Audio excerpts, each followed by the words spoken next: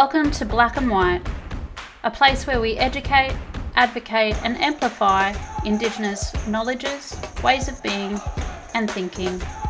It is an opportunity to bridge the gap and translate between two worlds, initially for educators but more importantly allies and people who want to listen, learn, unlearn and relearn. A place that removes fear and answers those questions one is afraid to ask, where we walk together on a learning journey. Bayaju Budri, Yagaragu Yora, Yora Nura, Barang. Bayaju Budri, Yagaragu, Barangan, Barani, Yagu, Barubagu, Yoragu. Bayaju Budri, Aboriginal, Torres Strait Islander, Eora, Noragu, Bimal, Wayangagu. I speak well of the Yagara people, the people belonging to this country where we record the podcast. I speak well of the old ones, past, present, and the future people. I speak well of my elders, of my ancestors, of the Darug people, as well as all Aboriginal and Torres Strait Islander people towards country and Mother Earth. I acknowledge and I recognise all Indigenous people across the world. Welcome back to Black and White. I'm Nathan.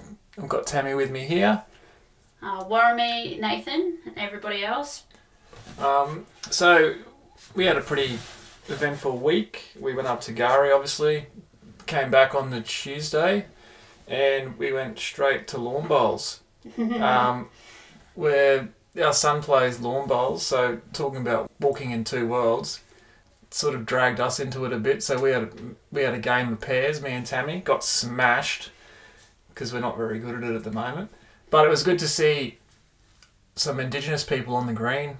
There was, I think, 5 Indigenous people out of 50.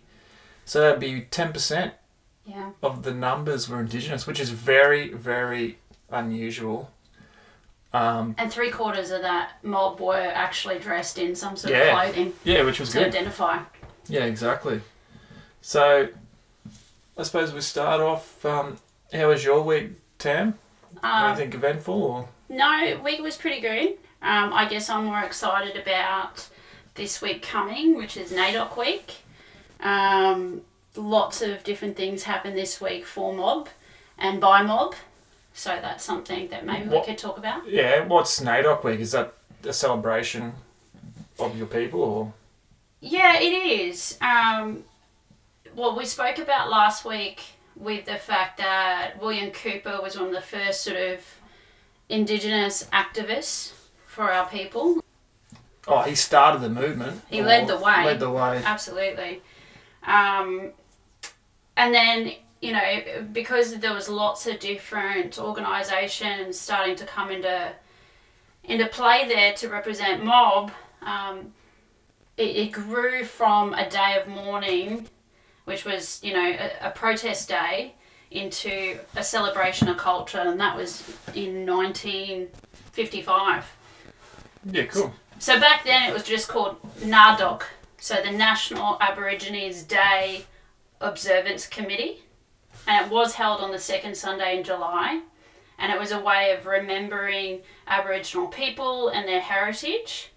But after that, in 1972, the Department of Aboriginal Affairs was formed, and then in 1974, NAIDOC was actually composed entirely of Aboriginal people the first time. Prior to that, it was not Aboriginal-led. Okay. Much like most things, right? Yeah, exactly. Yeah, and they decided in 1974 that it should cover a week. And so after that, in 1984, there was call for it to be a public holiday. But of course, that was shut down. Yep, okay. As it would be. As it would be.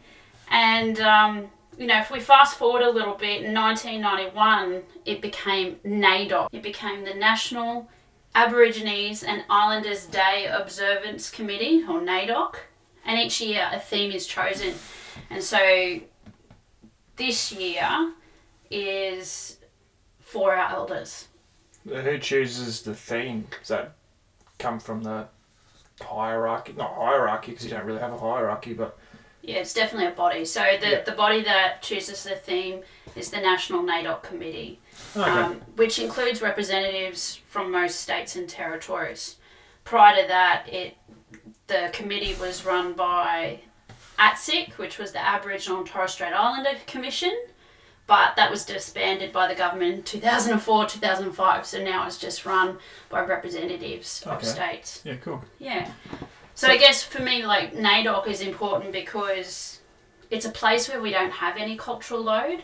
We can be with mob, to celebrate mob, to recognise each other and not have to worry how we're perceived. Yeah. We get to rep up in our colours and I guess be us. And this year's theme for our elders is particularly important because our knowledges, our ways of being and doing are really shaped by the knowledge passed down from us, and that's from our elders, from our knowledge keepers. So without our elders, we don't have that history. Yeah. And so it's about recognizing our elders as custodians and stewards of knowledge, of significance in our culture. Yeah, right. So before we get into the show and some questions, a bit more light-hearted this week. So going off the back of that, I've heard the terms my auntie, uncle, traditional owners, elders. But what does all that mean? So what's an auntie? What's an uncle? Should I be calling them that? An elder? Who is an elder? All that sort of stuff. Can you explain that to me? Yeah, so I guess people can be elders, but they can't always be traditional owners. People can be elders, but they don't always have to be a traditional owner? No, so traditional owner is an elder that's recognised by the people of the country which they belong. Okay? Yeah. So I'm Darug. That would mean that an elder who comes from our land could be recognised as a traditional owner. However, elder is a respectful term also given to someone who's older, who has been recognised and as having some wisdom, and so there will be elders within our community which have been elected and supported by that country's people as someone who we look up to. So they're chosen? They're by the people? Yeah, they've been taught the right ways, that they have, they embody the respect and what we stand for, and so that's the difference with an elder. Yeah. And when you're writing elder or traditional owner, it's all capitalised. Okay. Yeah. Okay. Now, an auntie versus an uncle is something that we say out of respect. So do you have to say, this is my Uncle Joe or my Uncle Pete? Like, yeah, it's just really respectful to recognise them as people who are more knowledgeable than yourself. Some people get quite offended if they're called an auntie or an uncle, and so it's always best to check, would you mind if I call you Uncle Joe or Uncle Lex? Yeah. You know, but it is definitely a recognition of the person, their knowledge, their wisdom, and their ability to guide us. Okay. Yeah. So then we've got the terms like Aborigines, Aboriginal, Torres Strait. So what? First Nations, Indigenous. Yeah. So what should we say when we are talking about them? Do we call them Aborigines? So there's lots of different ways that we get or mob get referenced. Okay. There is definitely some more correct ways of identifying. So never ever shorten anything into an acronym. We often see ATSI, so Aboriginal Torres Strait Islander. It is one of the most disrespectful things you can do as an acronym in any way, shape or form. Yeah, because I'm on a building site and I know there's derogatory terms and they're still being used. Absolutely. And it's, yeah. And sometimes there's Indigenous people there and they feel the need to fit in. So even they might... It's not just the fact of need to fit in, it's the fact that you don't want to raise your hand and bring about additional... Well, there's 100 racist Europeans marks. usually and one Indigenous worker. Like constructions, it's really underrepresented, like everything with Indigenous people, but I don't see... there's not many Indigenous tradesmen on site. Yeah. And I hear... It's a very heavy industry for systemic racism as well. Yeah, it's got better. Yeah. But it's nowhere near where it needs to be. I mean, probably, I would say at least once a week, at least, like it's probably more than that, I will hear derogatory terms used. You might see an Indigenous person walking past or, there's the stereotypes. So, and I know that in the past when I have worn some sort of clothing that represents mob, I have automatically been pushed in front of. I have had comments said to me, even with our children present, just because I was wearing a shirt. So that there's absolutely that underlying tone that's out there, but I guess this is why I say language is so important. So, if it always surprises me, even in our government school system, the data is collected around ATSI. It's like, well, hang on a minute, we're not even walking the talk that we say about inclusion and diversity. Yeah. So never ever shorten anything to an acronym, first and foremost. Okay. Aboriginal, Torres Strait Islander, Indigenous, First Nations are all terms that have been given to us by colonisation, the settlers, and the people who have come here. Yeah. I think we said back in episode 1 that we identify usually, and this is a generalisation because every person is different and have different levels of comfort, by our mob. So I'm Darug, and I'm a proud Darug woman, okay? Yeah. But there will be certain spaces where the term Indigenous is used to include all Aboriginal and Torres Strait Islander peoples. I know in a global Indigenous cohort, IndigiX, that I'm so proudly a part of, we use the term Indigenous peoples because of the diversity of the groups there. But it's an agreed term. It's something that we then break down and define as part of that process. Whereas in other spaces, the term Indigenous, because of the definition by the word alone, is around those who are native to that area, site, etc. Yeah. And so people think, oh, well, I've been born here, therefore I am from this land. Well, yeah. No, and so that misrepresents what Aboriginal and Torres Strait Islander people... Yeah, are there resources to help us understand that and back this up? Like, can I find readings or books or TV shows? Like, there's an enormous amount of information out there around how to use these terms correctly. But the best advice I can give you is we are human beings. We should be built on forming relationships. Yeah, like I could just go up and ask someone, can't I? Like, yeah. And lead with, I don't want to be disrespectful. I actually would like to know how you would like me to identify you. And are they fine? Like, Indigenous people fine with that? Oh, everyone that I've ever done that to, absolutely. Okay. It's about how you approach it. And, look, when you say, I want to be respectful to you and what your beliefs are, which, is pretty considerate, yeah. And I don't think unreasonable, then that's a really important conversation to have. The term Aborigine, for me personally, is so outdated. Yeah, I don't find that.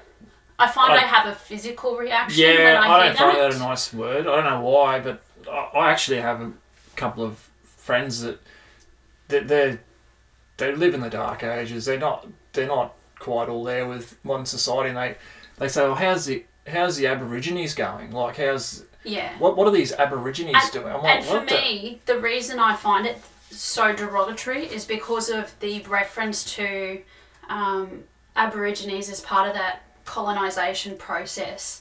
The Aborigines Protection Act, for example, that we spoke about last week. So that's the reason I do not find it a comfortable term. It's actually offensive and derogatory by my terminology. Yeah. And I would hope that we have moved past that.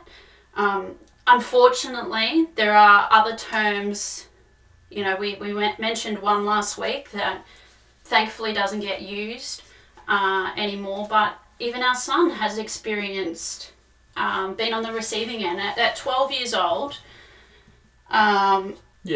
has been spoken about and referenced to as an abo, and then the same individual referenced Tory. That is not acceptable. I'm not trying to be disrespectful here, but I have Italian builders I work for, and they call me Skip, which is like, back in this country we had a show, it was called Skippy the Bush Kangaroo. So the kangaroo's significant to Australia, and they go, hey Skip, what are you doing over here? Or Skip, get over here and do this. I don't find that offensive, but we're not talking about a term that underpins numerous policies of discrimination, systemic racism, that is backed by that. So that's where it comes from, is the systemic racism, I suppose. Whereas I don't have that. Well, it's what set us up as a country, that we were the lesser class people. But most people would say, why uncivilized? Why can't you just get over it? That's what they'd say. And people do say that constantly. It was only a couple of weeks ago that I had that question asked of me, and it was also stated, well, I didn't do anything wrong. Well, the reality is, yes, this happened a couple of 100 years ago, when Australia, our so-called country's name, was discovered, yet the ongoing effects still occur today. We represent just over 3%. If we think about our population in Australia, think of an upside down triangle. Okay, so and when I say the population in Australia, I'm predominantly talking about the Western world at the moment in terms of the white fellas. Yeah. Okay, those statistics. So the upside down triangle, where there is growing, aging population. So that's where we're heaviest up the top. Yeah. However, now flip that triangle, and that represents Aboriginal and Torres Strait Islander peoples. So our mob. We have more children, and some statistic like this, 50% of our population are deemed youth or younger. And then we have such a limited number of seniors because we just die off too quickly, because our bodies are not used to all the different substances we now put in our bodies that traditionally we never even had access to. The different lifestyle choices that have been imposed on us. So we talk about back when we were paid in opium and paid in liquor for wages. What did they think was going to happen? Of course our people would be addicted to this. We spoke about that last week. Absolutely. So that there's children still being taken from their homes. But do you think, in a personal opinion, there's enough support to help not beat this? It's not a disease or anything like that, but to help you thrive, do you think there's enough support behind you? I think the problem is people don't know enough about our people, our history, and who we are and our way of being. I think that's a real issue. And sometimes it is arrogance. Majority of times it is arrogance, but there's a lot of people out there that just don't know, and that's why this podcast is so important to me, because I think once people understand the truth telling and what sits behind where we are and how we got to where we are right now, there'll be hopefully more people listening and start looking at things with a different light. So Closing the Gap, for example. Yeah. It's a report that we hear about every year with all these reforms, and Aboriginal and Torres Strait Islander people are seen constantly in a deficit light. Well, the reality is, by whose measures are they? They're not ours. Yeah, well, that's what I say. I say, like, success is measured by expectation. Well, the expectation here are determined by the Westerners, by the colonisers and the settlers who are in charge. But the expectation is we want to meet this, and this goal. Well, they haven't met any of them, so it's not successful. No.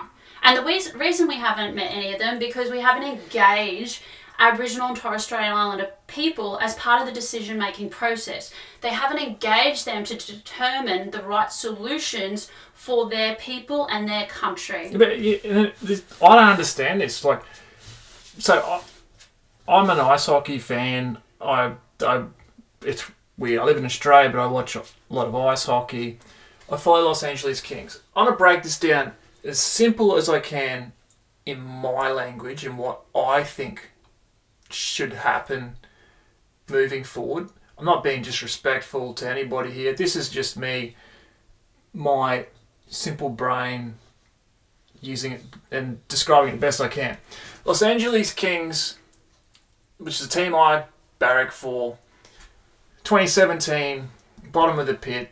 They're going nowhere. The message is lost with the players, with the room. The coaching staff is stale. What they do is they sack everyone. They clean house. CEO gone, operations manager gone, coach gone. The players, they strip back the whole team. They burn the barn down, as they call it. They get rid of everybody. From there, they go out with, let's hire a new CEO, new general operations manager. We hire a new coach. We draft the players we want. We get fresh blood from here. And we get people that will build... So new perspectives. New perspective. We build a culture, right? They have a set plan in place. Within 5 years, guess what? They are contenders. They are now a contender to win the Stanley Cup. So that has resulted from a real cutting of the cord and going and ripping off the Band-Aid, accepting that we're not in a great place. They accept it. They accept the position. But moving forward, being uncomfortable initially. Yeah, we have to do this. And what they say is, they go to the fans and they say, this is our plan. This is what we're doing. Don't be upset. We won't be a contender for 5 years. But we will be. So there's a level of commitment. Oh, they commit 100%. 100%. They rebuild. They get new blood. In comparison, there's another team, Vancouver Canucks. Vancouver, in exactly the same position, right? They sack multiple coaches, but never change the general manager. They never change the operations manager. They bleed in, bleed out. New players, dance around the subject. Be reactive, just little... Yeah, tack on here, put Band-Aid there. Guess what? 12 years later, they're in the same position they were previously. They haven't gone forward at all. If anything, they've gone backwards because they haven't burnt the barn down. They haven't gone and gone, you know what? This doesn't work. Let's start again. So my question is, why can't we burn the barn down? Why can't we start again? Why can't we just go, this doesn't work. Change the constitution, why can't we rewrite the constitution? It goes more than that, right? I think we have people in our communities who are allies, who are supportive of and recognise our history, which has been extremely destructive to Aboriginal people and Torres Strait Islander people and the culture. We have people in our communities who understand that, who are non-Indigenous. And I guess this is why this podcast is necessary, to be able to hopefully expand that growing body of people in a way that is not intrusive. Because I do believe there's lots of people out there who want to understand, who need to be able to digest this. Burn it down. Why can't we start fresh? Why can't we just go, right, there's a line in the sand and we start from scratch? We're only 200 and odd years old as a recognised country, or when settlers came here. And this is this discussion around Uluru, the statement from the heart, voice, treaty and truth. What's that mean? Like, so that they want a voice? There's about the voice enshrined in the Constitution. There's the recognition of Indigenous peoples as being the landowners through a treaty. And then also truth-telling. That's the three elements of the statement of heart. Why are you drip feeding them for that? Like, why is... That's like saying, because I guess the people in power, as it stands right now, who are elected by our public, are not in favour of these. Yeah, but this is the problem. They're elected by the public because they're the last ones left. We don't... You go ask 90% of Australians out there, do you like the government at the moment? They're probably going to go, not really, but they were the only ones left. I mean, don't get me wrong, Albanese's trying to change it. I think, and regardless of which way you vote, he's putting it out there, and it's so hard because there's roadblocks. There's roadblocks everywhere. Why have we got roadblocks? Why can't we just get rid of all these dipshits and start fresh? And it's interesting you say that, because a fellow by the name of Michael Mansell, he's a representative on the Aboriginal Land Council of Tasmania, which was like a body established in the early 90s.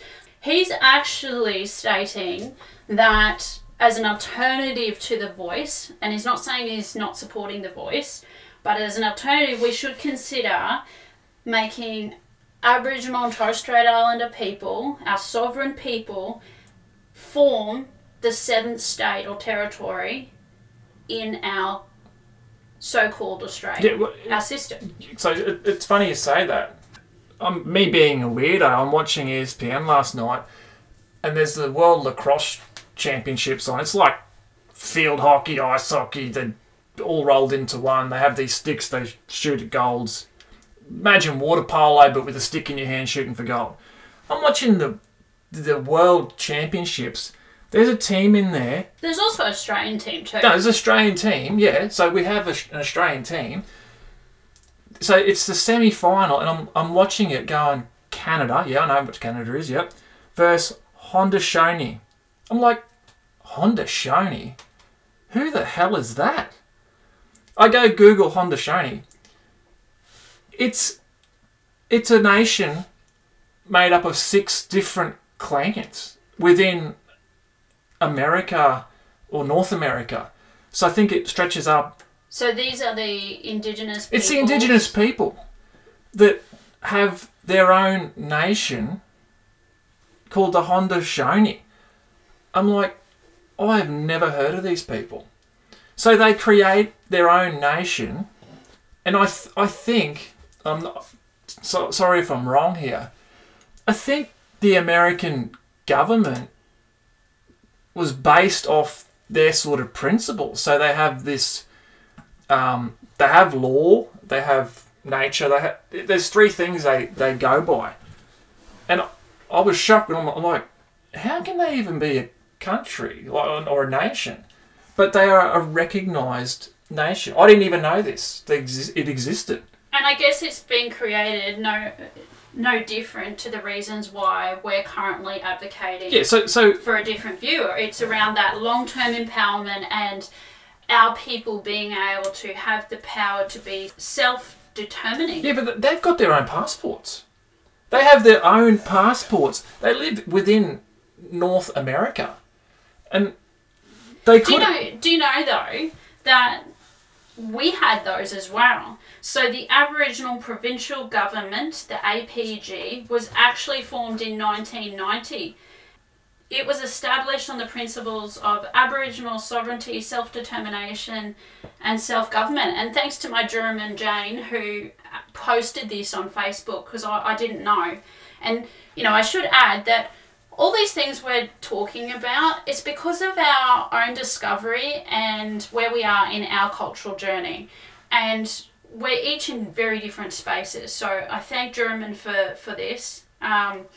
Because we too had an Aboriginal passport.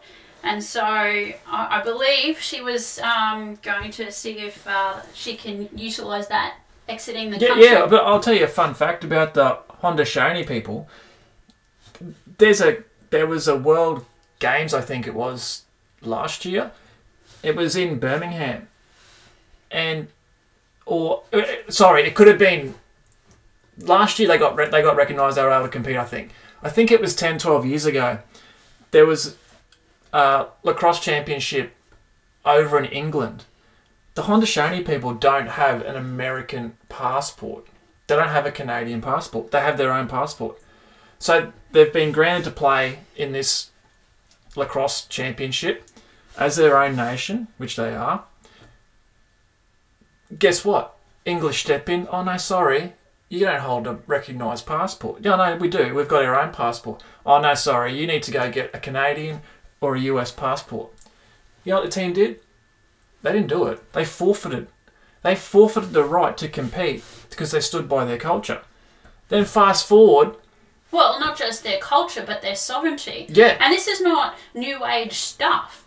We've always had this sovereignty as Indigenous peoples of the world. We have been colonised.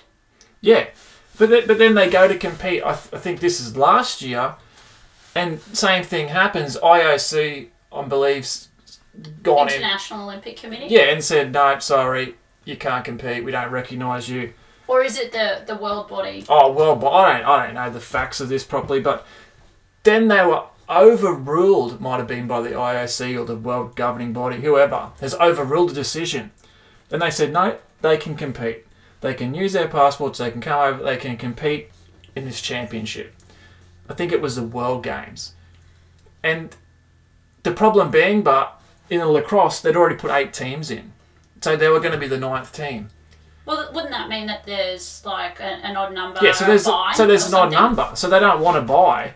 And they don't want someone sitting on the sideline. So this sounds like what happens to us all the time as Indigenous people. Yes, but. Yeah. Or yes, but now you need to jump over this hurdle, this hurdle, this hurdle, jump through this hoop, and then you'll be able to get a grant. Or then you'll be able to do something. So they've been granted, right? But they can't play now because, there's only 8 teams left.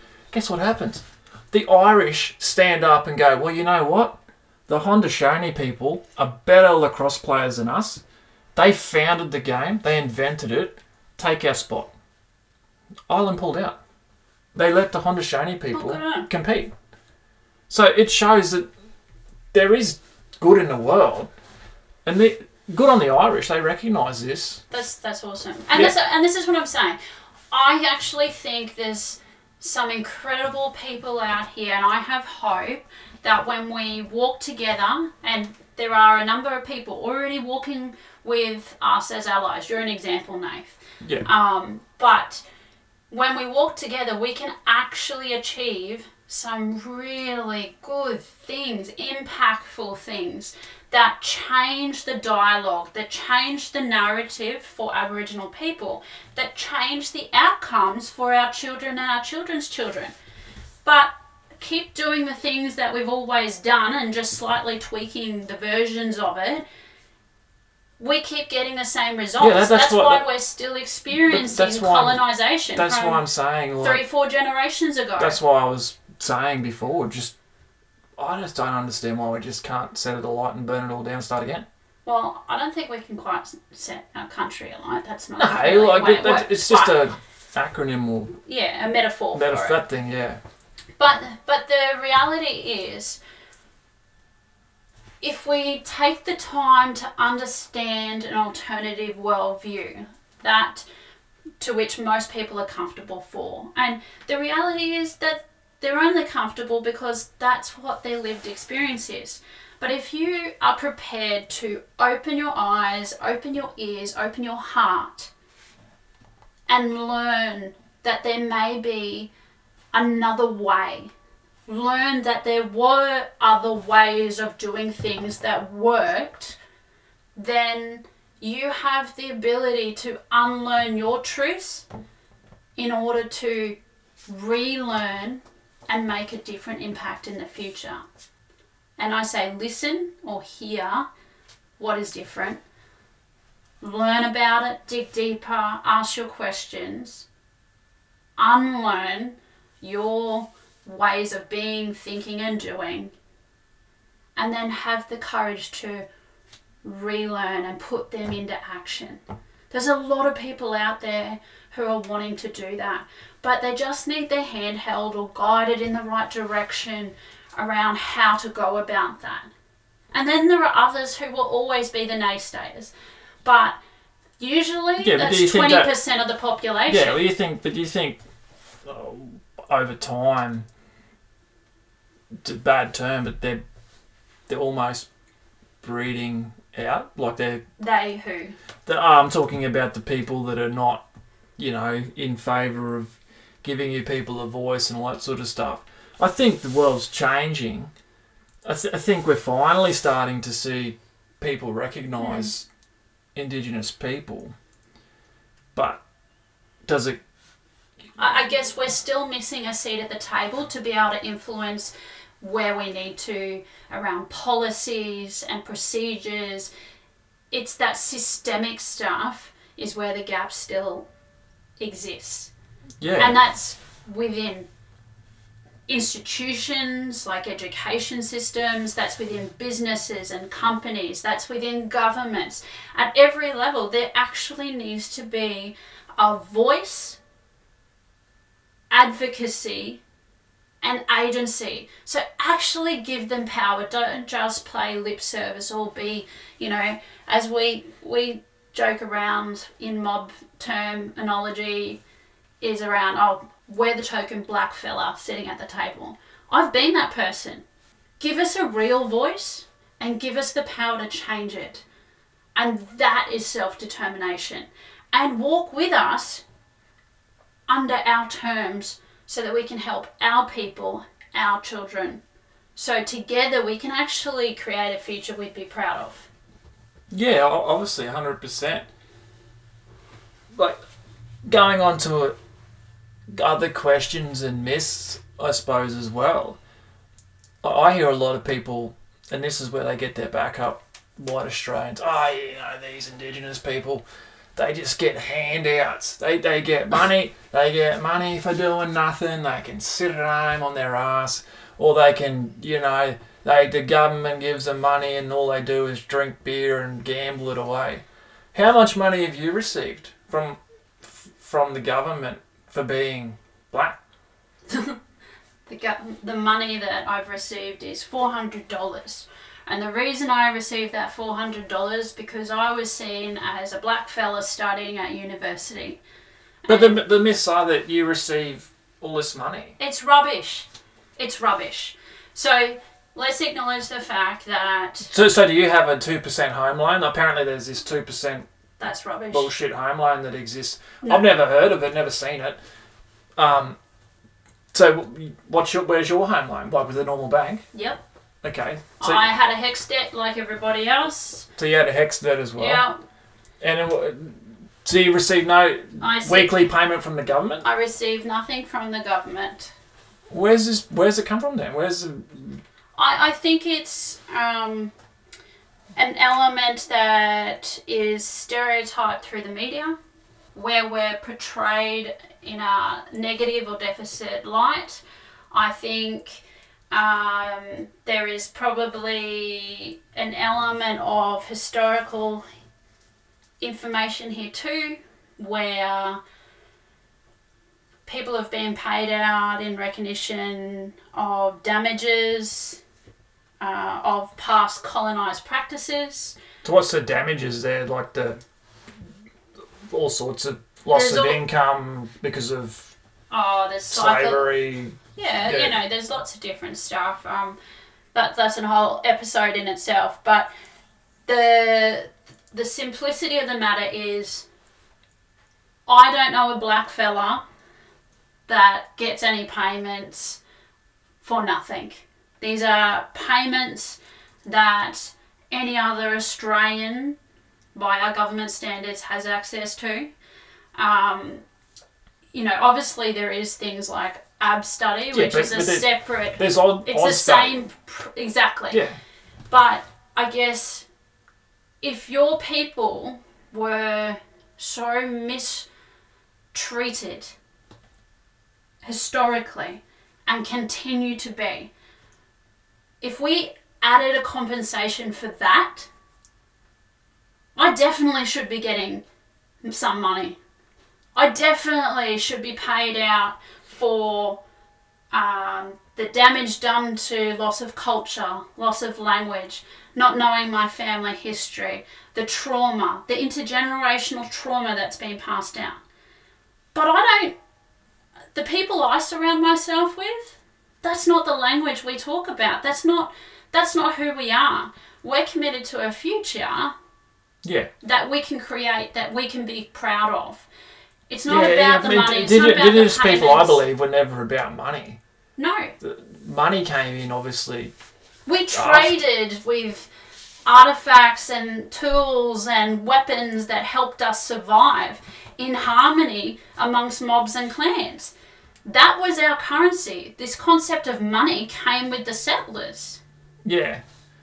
We created systems and governments, by, Western terms, based on reciprocity, where we both had something to gain from a relationship. It's not based on the status or the hierarchical nature of anything.